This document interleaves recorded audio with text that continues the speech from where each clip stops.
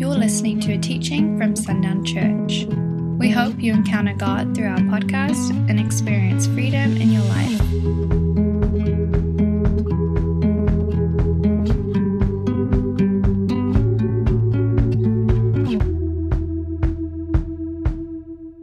Tonight, if you are looking at the original list that I started with, that I handed out right when we started, we are covering tonight number 49.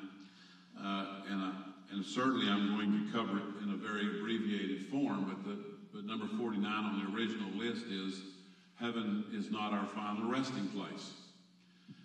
This is probably one of the more, not necessarily challenging, but this is one that really catches people off guard, because we have had so many generations of building a perception that what this teaching actually does is coming against hundreds of years of biblical and church teaching. Because even that thought that heaven is not our final resting place, it's like, it almost makes you want to cross your arms and say, you cannot be telling the truth. So again, I would tell you that the long study about this is still on our webpage. I don't know how many weeks it took me to actually teach through this, but it is on our list. And when I was preparing for tonight, it was like I just couldn't move away from this one for some reason. I want us to go to Genesis chapter 1. What we're going to do tonight is basically look at the bookends from Genesis to Revelation. Because in Genesis we get to see, as it starts in verse 1, in the beginning, God created the heaven and the earth. So we get to look at a heaven and an earth that was designed specifically with a clear intent. As Andrea said, it's very clear. The reason that we can be okay is because God has a plan.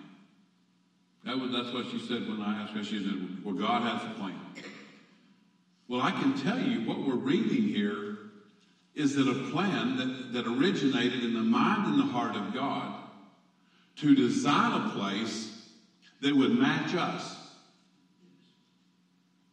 Now, we have to lock down on that thought.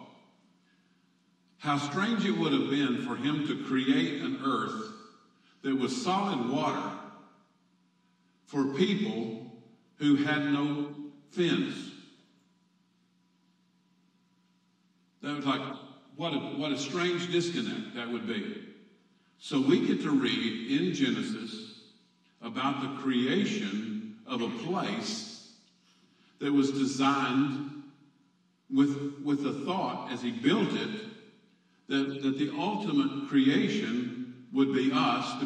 The crown of creation would be a man created in the image of God.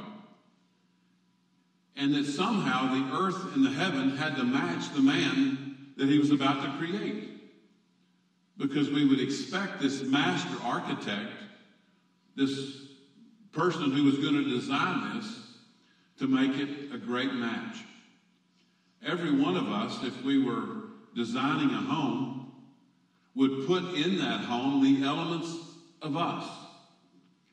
Our preferences, our likes, the things that were workable, functional, design, colors, all the kind of things that would match us. So why, even with my limited ability to do that, would I not also believe that God, in his design of this heaven and earth that is mentioned here, would not be designed for humanity, the crown of creation? No disconnect. And we get to read it in Genesis 1 before sin. So we get a real good early snapshot of heaven in this design. God creating a place that would fit us. So let's just look at, I'm not going to read much of this. Let's see where I want to start. Let's just look at the portion after the creation of man. So let's just begin with verse 26. And God said, let us make man in our image, after our likeness, and let them have dominion over the fish of the sea, over the fowl of the air, over the cattle, and over all the earth, and over every creeping thing that creeps upon the earth. So what's one of the aspects of this creation that we recognize from this verse? We have dominion, but dominion over what? Here, animal, everything. Okay? So we keep going. It says, and God blessed them, and God said unto them, be fruitful and multiply, and replenish the earth, and subdue it, and have dominion over the fish of the sea, and over the fowl of the air, and over every living thing that moves upon the earth. So, once again, the be fruitful and multiply implies what? That we're going to have a responsibility in this creation. That there's going to be work connected to this creation. And this work isn't punishment. This isn't the work of Genesis 3 after they have eaten of the fruit, where they would work by the sweat of their brow. And but this work we get to see was in the original design of how man should interact with this creation. So one of the more odd things that we're going to discover is that when we discover what the true resting place of man is, we're still going to work. That seems very odd compared to the teaching but what we get to read here is that work wasn't a curse. It was a blessing of an earth that God had designed for us. So to think that where we end up, there would be no work, is like, is this not a good snapshot? I asked this question to y'all, as I was teaching this. I think I use Shorty as an example. If I told Shorty, I'm gonna buy you and bring you a brand new car, keyword new,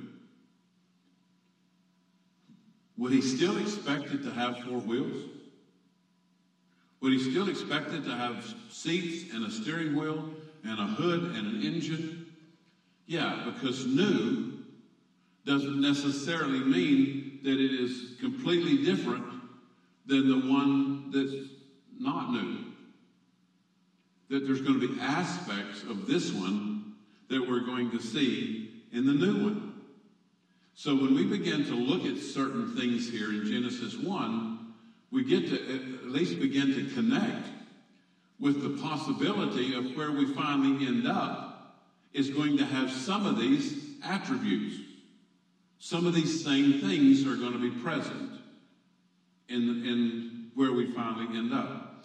So we continue. And God said in verse 29, behold, I have given you every herb bearing seed, which is upon the face of all the earth, and every tree, and the which is the fruit of a tree yielding seed, to you it shall be for meat. And to every beast of the earth, and to every fowl of the air, and everything that creeps upon the earth, wherein there is life, I have given every green herb for meat. And it was so. And God saw everything that he had made, and behold, it was very good. And the evening and the morning were the sixth day. All right. We're flipping through a photo album of this creation. What he's just described here. The forming of the earth, light, dark, separation, water and land, and all that he's done. With an understanding that the man that he's about to make, the mankind he's about to make, is going to have two legs. It's going to have two arms. It's going to have a brain to think with. Why did he make these hands?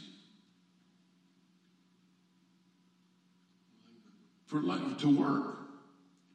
I mean, I could stand there like this and look at that apple on that tree. Like, be nice if I had something to reach up there and get that apple.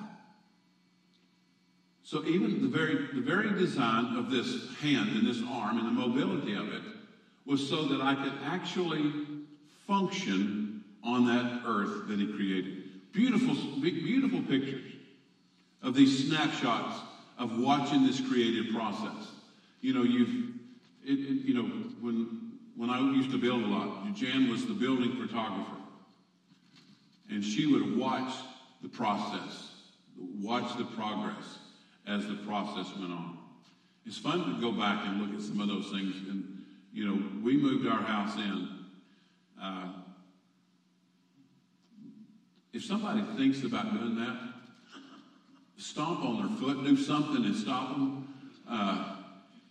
Never worked so hard in all my life when we moved that house from Brownfield and set it down there, and people were just, you could see them drive by and they're just shaking their head like, what has he done? And it was okay though, because we were usually in rhythm, because I'm sitting there shaking my head. Tiz came by and said, Randy, we need to do some work today, because there's certain parts of this that's about to fall if we don't do something today. So we got busy, and he helped me, and you know, that was in 1978, and I think within 2 or 3 weeks I'll have this thing wrapped up. We'll get that project done, but we're getting close. Jay's 40, and we started in May before he was born in October, working on that house. So we're about to wrap it up. As most remodeling projects go, what a snapshot! What a look! We get to, again, from an architect, we get to roll out these plans and say, "Man, that fits me." And through chapter 1, we get to watch it build. This amazing place that he built with us in mind. Keep that in your head. He built it with us in mind. Now then, so what about the heaven we talk about now? Throughout this study, one of the most amazing things that I came to, and I don't ask people to agree with me on this, there's, for every answer I have, I could stir up another dozen questions.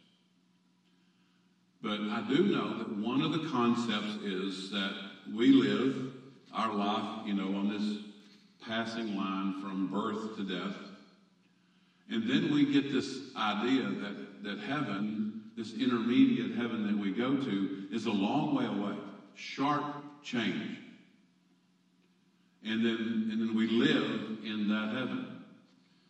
One of the things I realized in this study, and because there was so much more about heaven in the scripture than I thought, that I really began to realize that intermediate heaven isn't this big jump and far away. I really began to understand that heaven may be far closer. And actually it overlaps and is very intimate with us who haven't gone there yet. You know, and I've shared some weird things in that teaching. You know, I hear stories, and I'm kind of a repository. I'm kind of an easy target for these kind of stories. But how many people have stories where they've had encounters of strange proportions when they knew that the person with whom they had just had the encounter had passed away? Seeing things, aware of a presence, and is aware of a person. And it begins to help you realize when you have these accounts of, and again, you get to choose what you're going to do with them. I can't remember the name of the movie, but Jennifer Garner plays in it. I can't remember who Miracles from Heaven. Yeah, where a little girl has this that sound like God did. Miracles from Heaven. Yeah. Yeah. Like, well, God paying close attention. So, but in that movie, this girl's got this very strange disease. Her stomach's distended all the time, and and very painful. They take her to Boston for treatment, and basically the answer is there is no hope. There's nothing we can do. We don't have a cure. We don't have much of a help. And so she's home. This is here in Texas, near Dallas, I think. And she and her sister have climbed up this tree, and she ends up falling down in the middle of this dead tree. It's hollow. Mm-hmm. And so it takes hours for the rescue. But after she gets out of the hospital, they begin to notice that she's playing and that she asks for a pair of jeans that she hasn't been able to wear because of the nature of the disease, and they fit. And they realize that something dynamic has changed because she's playing normally again, and that this fall has somehow strangely cured her. They take her back to Boston, and it's like this unbelievable result. And they don't know they don't know, it's kind of, I think they call it, like, instead of a miracle, it's like instantaneous remission or something. That they're calling this. But when they get back to their home, she says, well, they told me I'd be all right. She said this butterfly was in this tree with her. And she begins to describe this journey she took to a place that had trees, to a place that had water, to a place that was peaceful. She said she wasn't afraid.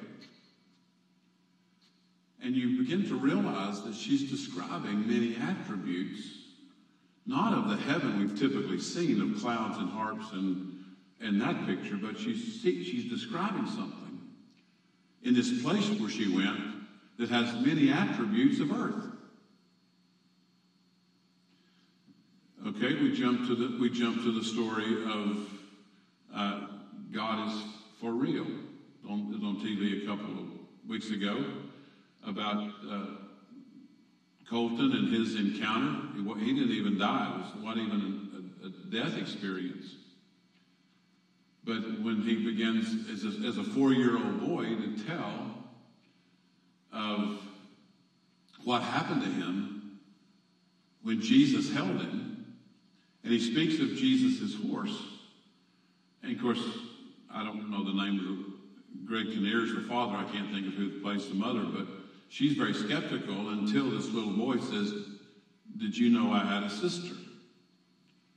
And she says, yeah, of course I know you have a sister.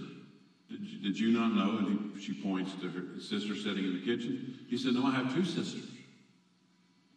And he said, when I was in heaven, this little girl came up to me and just kept hugging me. And said she looked like my sister, but she had hair like you did, like my mom does. And I asked her her name, and she said she didn't have one because y'all didn't name her. And now the mom knows. He saw Greg Kinnear's, the man he plays, the pastor that he plays, grandfather. So again, I don't know what to tell you about those, but I do know that the description that he gave of where he went and what God showed him had the attributes and characteristics of this earth. It's beautiful, he talks about, and he talks about the people that he saw and the things that where he went. At the very end of the movie, he is standing on the back porch, and Greg Kinnear's looking at the computer at this girl halfway around the world that had this encounter. And if you go back into our lobby and look at that picture that's hanging there, that was the picture that she painted because she also saw Jesus. And when Colton at 4 years old saw that picture, he said, yeah, that's him. Because Greg Kinnear kept showing these pictures of how Jesus is typically portrayed. And when he sees it, he said, that's him. That's Jesus. So when we begin to recognize that we have at least a glimpse, Lynn Kane had read the book 90 Minutes in Heaven about this man that was killed in this terrible car accident so severely that body parts left the car and ended up in the river. And he's in this car, and this pastor who had been in the same conference as this pastor who had been injured was dead. Tells his wife, I'm going to walk up and see what happened. So he gets up there and he asks about that car. It's covered up in a tarp. And the police officer says, you don't want to go over there. He said, you do not want to see that. And he said, well, I was in the military. I was a medic. I'll be fine. So he can't get in the car except to go through like the trunk. But he gets in there, only far enough that he can reach this body and touch it, and he begins to pray. And in his story, he says he begins to sing because he doesn't know what else to pray. He said in just a few minutes, somebody starts singing with him in the car.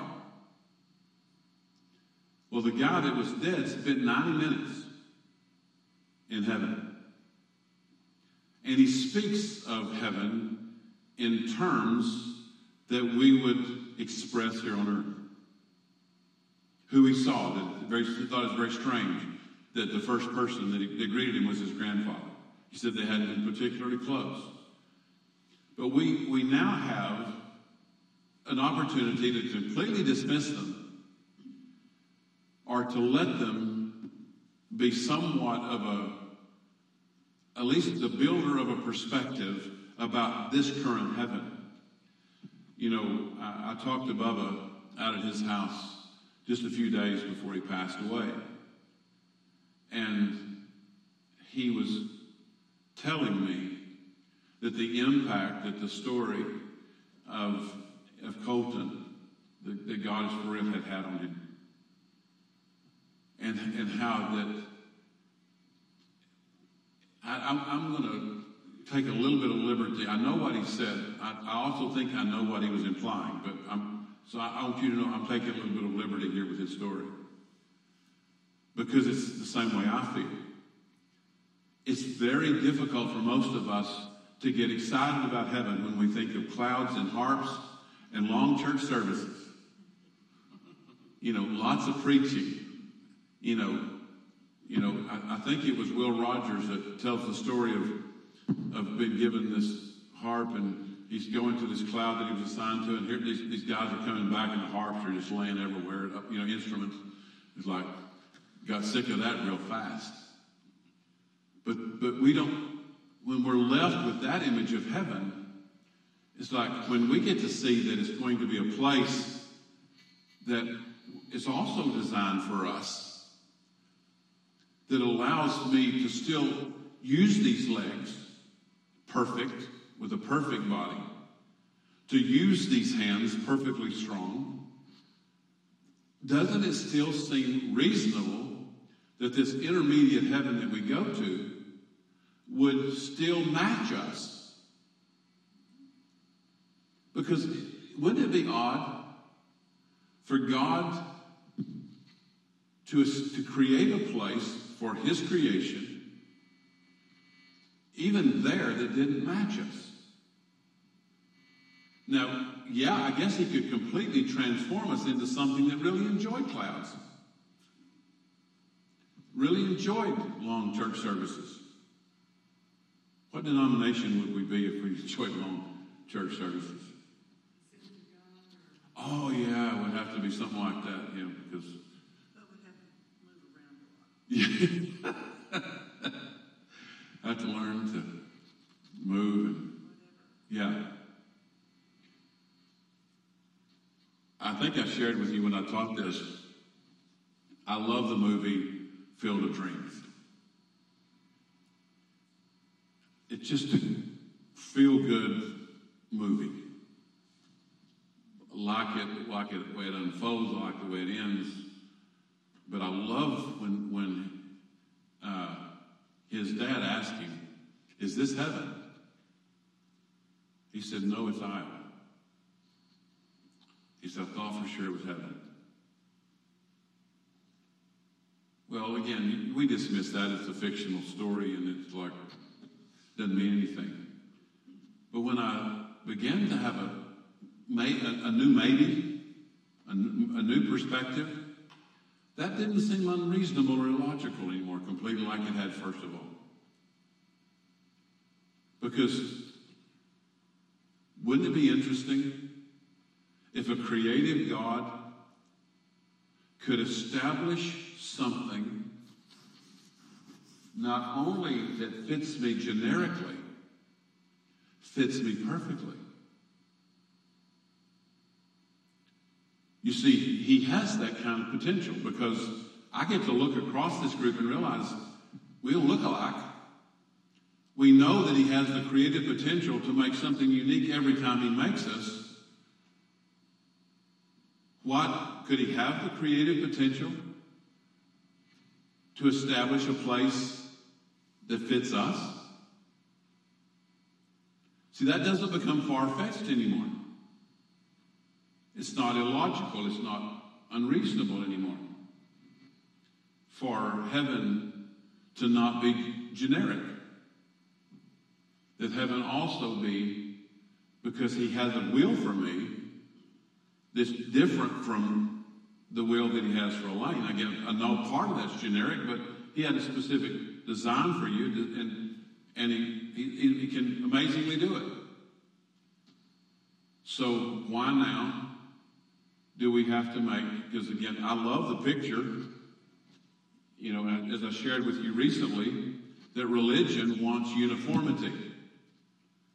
It wants, if I created a pie chart and I put 100 pieces in that pie chart, religion says, I want every piece to look alike. I want every piece to attend church. I want every piece to have a quiet time. I want every piece to read their Bible every day. I want every piece to tithe.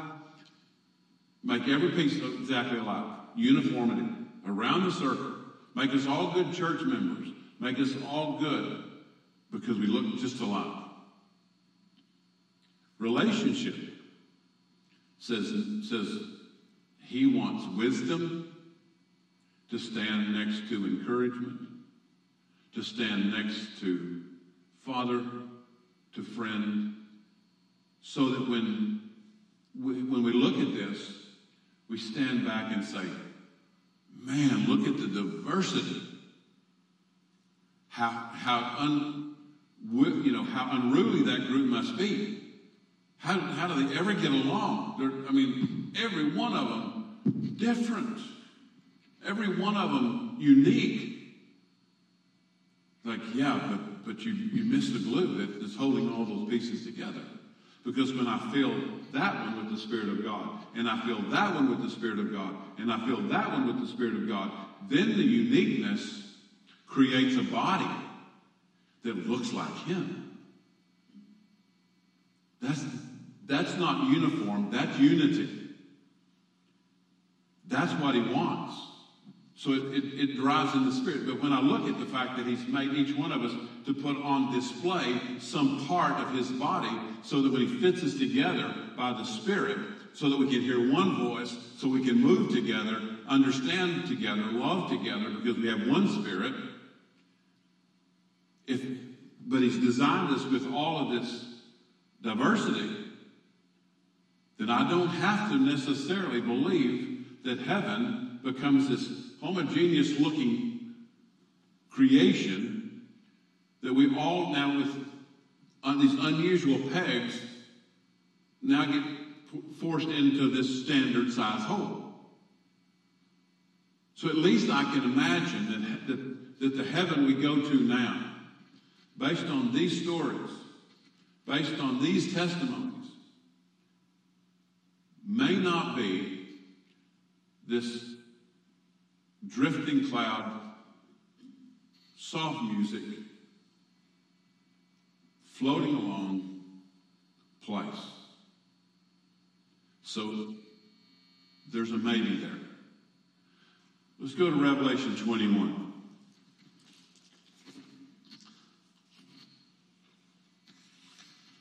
It is often, again, this is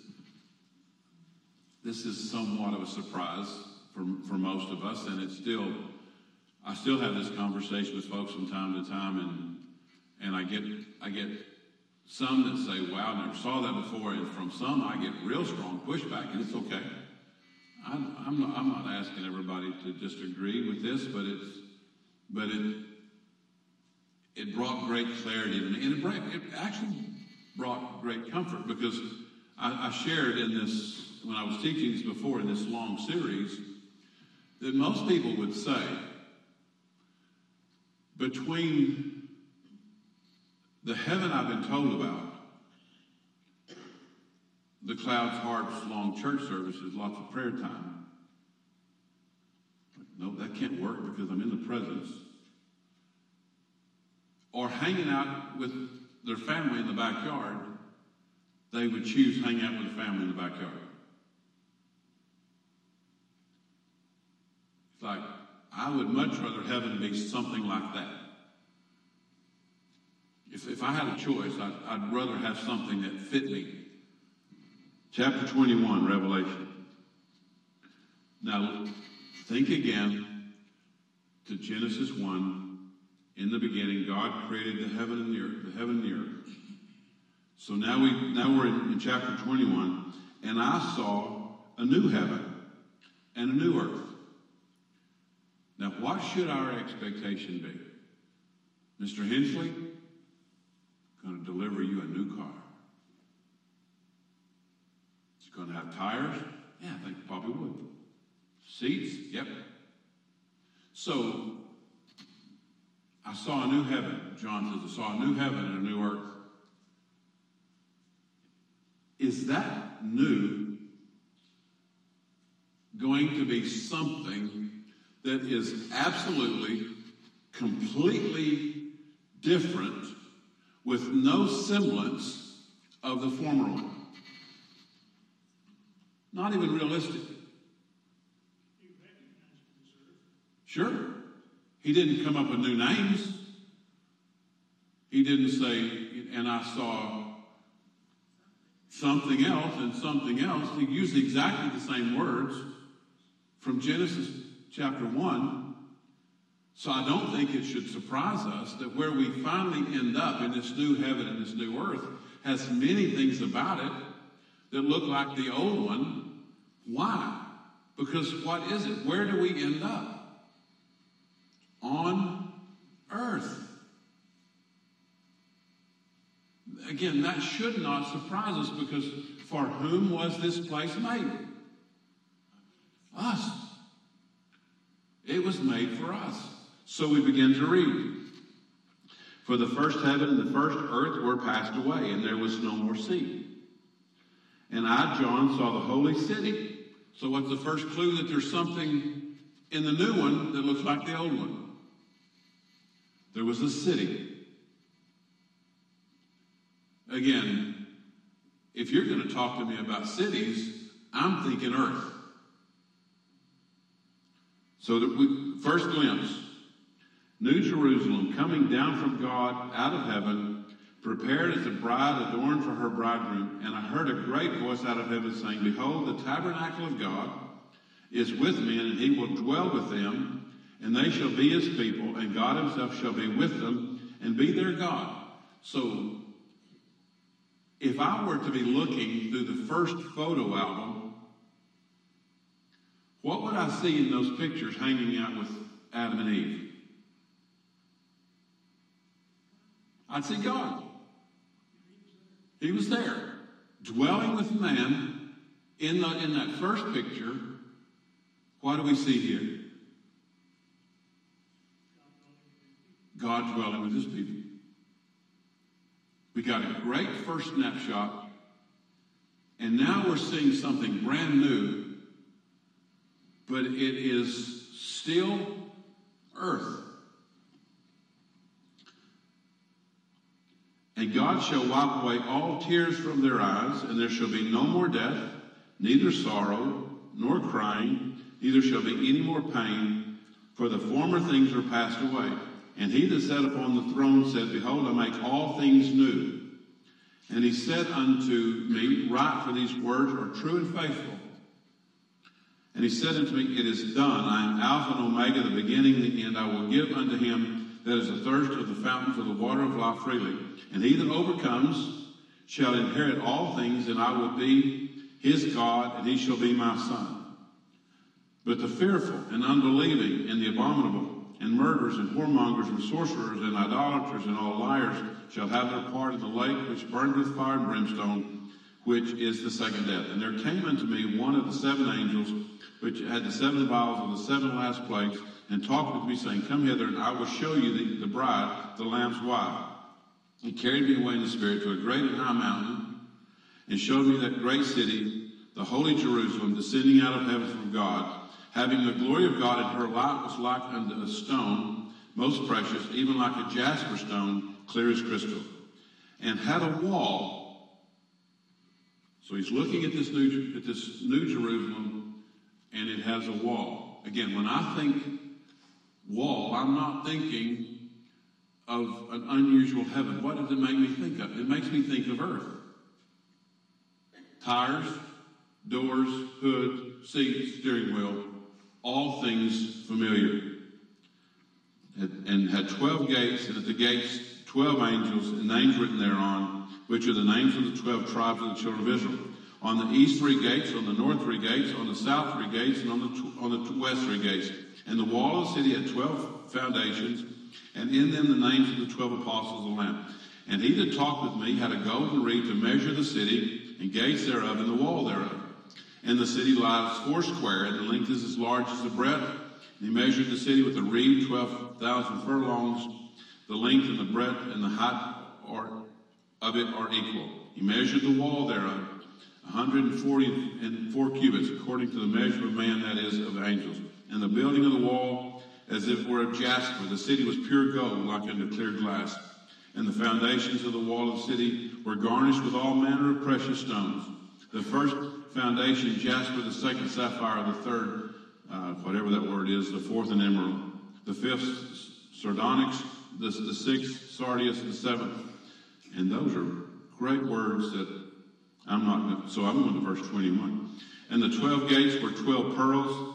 Every several gate was of 1 pearl, and the streets of the city was pure gold, and it was transparent glass. And I saw no temple therein, for the Lord God Almighty and the Lamb are the temple of it. The city had no need of the sun, neither the moon, to shine in it, for the glory of God did light it, and the Lamb is the light thereof. And the nations of them which are saved shall walk in the light of it, and the kings of the earth do bring their glory and honor into it. So we're beginning to recognize something there. That what's also going to be present in this new earth. Kings. And they're going to bring glory through those gates. See, these are terms in this place where we end up on this new heaven, this new earth. These are terms that begin to tell us of something that is far more understandable to us than what we would have ever imagined this heaven that we don't know anything about actually was, but we'll begin to recognize. Because I want us to get, this is a real critical point. What would be the chance that God would let this earth become barren and go to a graveyard? Not a chance.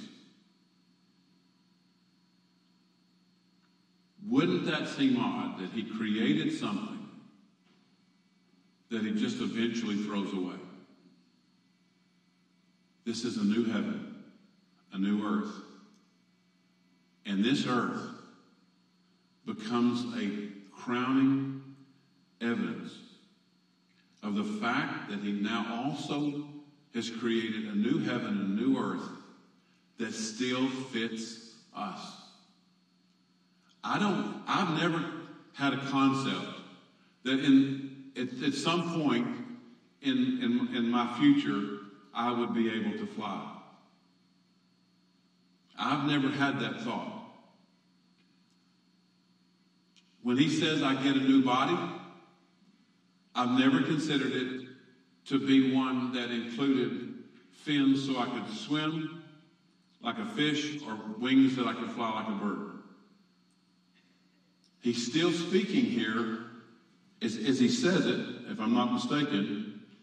And the city had no need, verse 24, and the nations of them which are saved shall walk in the light of it.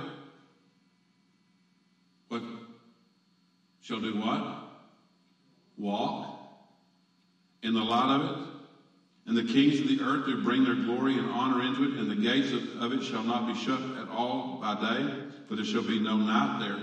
And they shall bring the glory and the honor of the nations into it. So there are nations in this new heaven, in this new earth. And there shall in no wise enter into it anything that defiles, neither whatsoever works abomination or makes a lie, but that which are written in the Lamb's book of life. And he showed me a pure river of water of life. So there's a river, clear as crystal, proceeding out of the throne of God of the Lamb. In the midst of the street, there's a street. And on either side of the river was there the tree of life. And there shall be no more curse, verse 3. And they shall see his face, and there shall be no night. And so we get this very full picture of a new heaven and a new earth, and step back in a little bit of amazement, I do anyway, at the possibility that what I got to read in Genesis prior to the fall has a uniqueness about this, because in both stories, what would I treasure the most? It wouldn't be the river. It wouldn't be the nations. It wouldn't be the wall. What would it be? What would I treasure the most in both stories? I am in his presence. And I like the fact that, God could dwell anywhere. But what does it say here in Revelation 21? What's his choice? To come dwell with his people.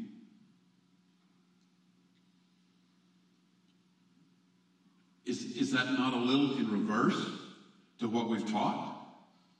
Because what have we taught? We go where? We go to dwell with him. You say, well, no, he comes to dwell with us in a place designed for us.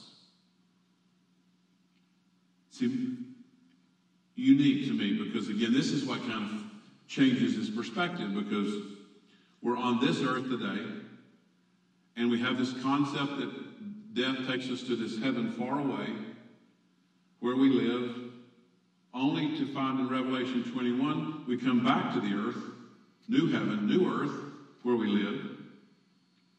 So did we really go that far away? Was the intermediate heaven not really more of a progression between this one, the intermediate heaven, the new heaven and the new earth? At least it's possible. It creates for me a huge perhaps. What's the new heaven part of it? Why don't you just say new earth? Because this heaven required a sun and a moon. This heaven, no, the old one, this one that we're in today requires a sun and a moon.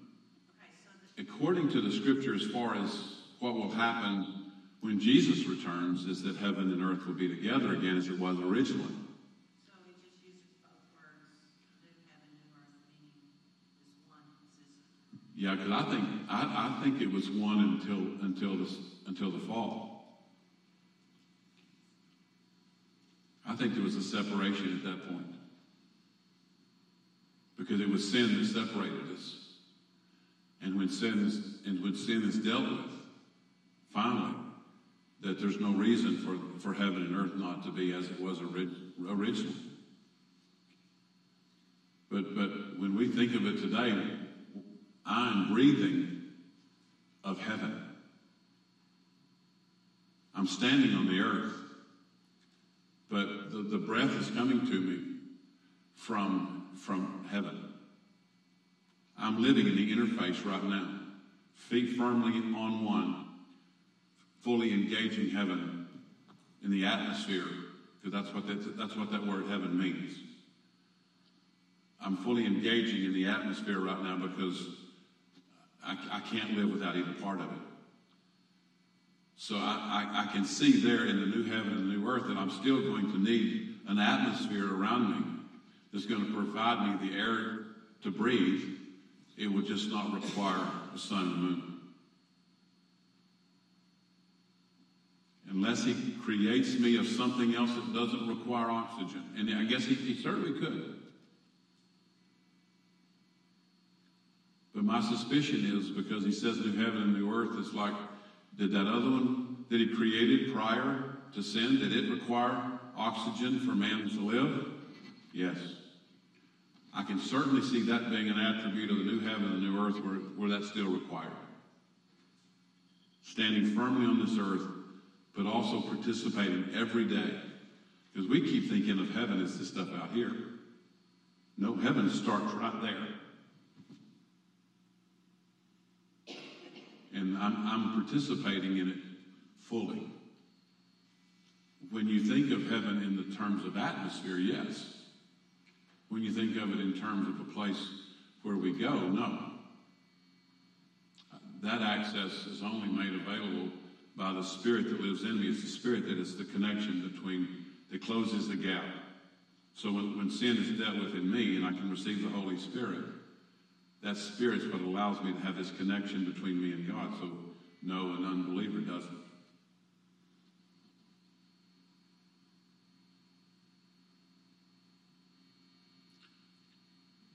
Again, if you want to know more, if you didn't hear the first time I taught this, the long series is still on our website, and you can listen for however many hours that actually took. But the study just really opened my eyes to possibilities of things I had never even considered, because the typical teaching is we don't know much about heaven. You begin to study it, we know a lot. We get to see unbelievable glimpses from one bookend of creation of Genesis to the creation of a new heaven and a new earth at the end of Revelation. We have been given a tremendous mass of information about what heaven is really like, because so much of it is found in the heart of our Father. Why would a loving Father, even me, when my kids were little, why would I create something for them that would not fit them? The heart of the Father says what I do with my children is designed to be at their age level and their ability and their capability, because I'm always going to be recognizing as a father that my responsibility is to do things that fit them. If I have that as a father, where did I get it? Yeah, I got it from him. Because he too, again, I've used this illustration many times about if I were to ask you to go get the book at your house that told what Rocky and Scott had done wrong all their life, where you'd written all that stuff down, what would your answer be? No such book. Because we never were really fascinated with what they did wrong. Turns into good stories sitting around the dinner table when they get older. But we never were really fascinated with it, because what we were busy doing was recognizing what they needed next. That was our nature, to always be looking. What do they need next? What clothes, what shoes, what school supplies, what food, what challenge, what encouragement, what blessing, what gift, what they need next. That was the heart of who we are as parents. Where did we get that? Got it from him. We think he's keeping a long record of the stuff we did wrong. Nope. 1 Corinthians 13, what does it say? Love keeps no record. Because what's he doing? always providing what we need next, even when we don't know that he knows, even when it doesn't feel like it's what we need next.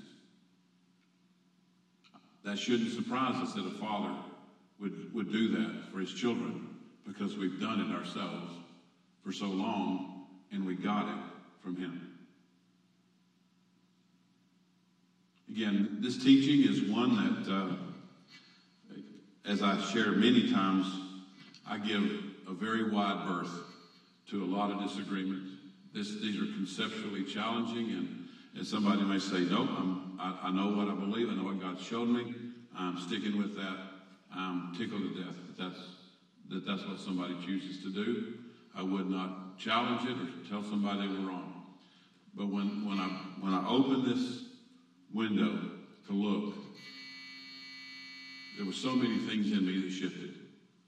So many, at least, possibilities that were created. Clarity that was given. And I loved it because I loved the thought that on this new heaven and this new earth, I'm going to still work. I'm still going to have a purpose. I'm still going to be able to accomplish. I'm still going to have goals because, see, that was part of the goodness. That wasn't part of the awfulness. That was part of, does mankind today need challenge? Sure he does. Sure she does. Why would that not be a part of what he still formed for us? That sense of accomplishment, was that God-given? Sure it was. Will it still be? I think so.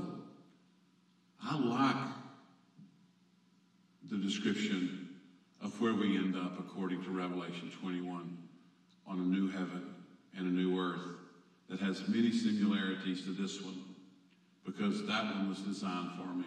This one was designed for me. I believe that one will be as well. It will not be boring. Yeah.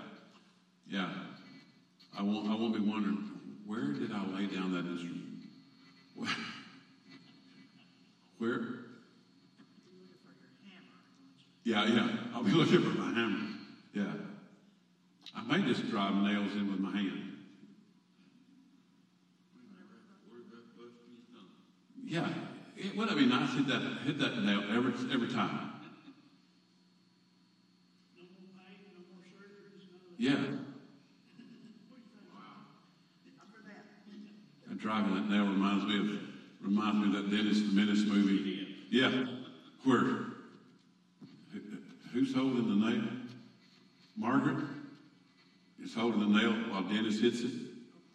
Yeah, he's rearing back like this and hitting it just as hard as he can, and she's holding the nail. So in heaven, anybody can hold the nail, because I'm not going to miss. Lord, we thank you tonight that you have you bring us into unusual things. Somewhat, Lord, I just love the fact that it's fascinating. That of all the things I can't fully grasp, you give me so many that I can.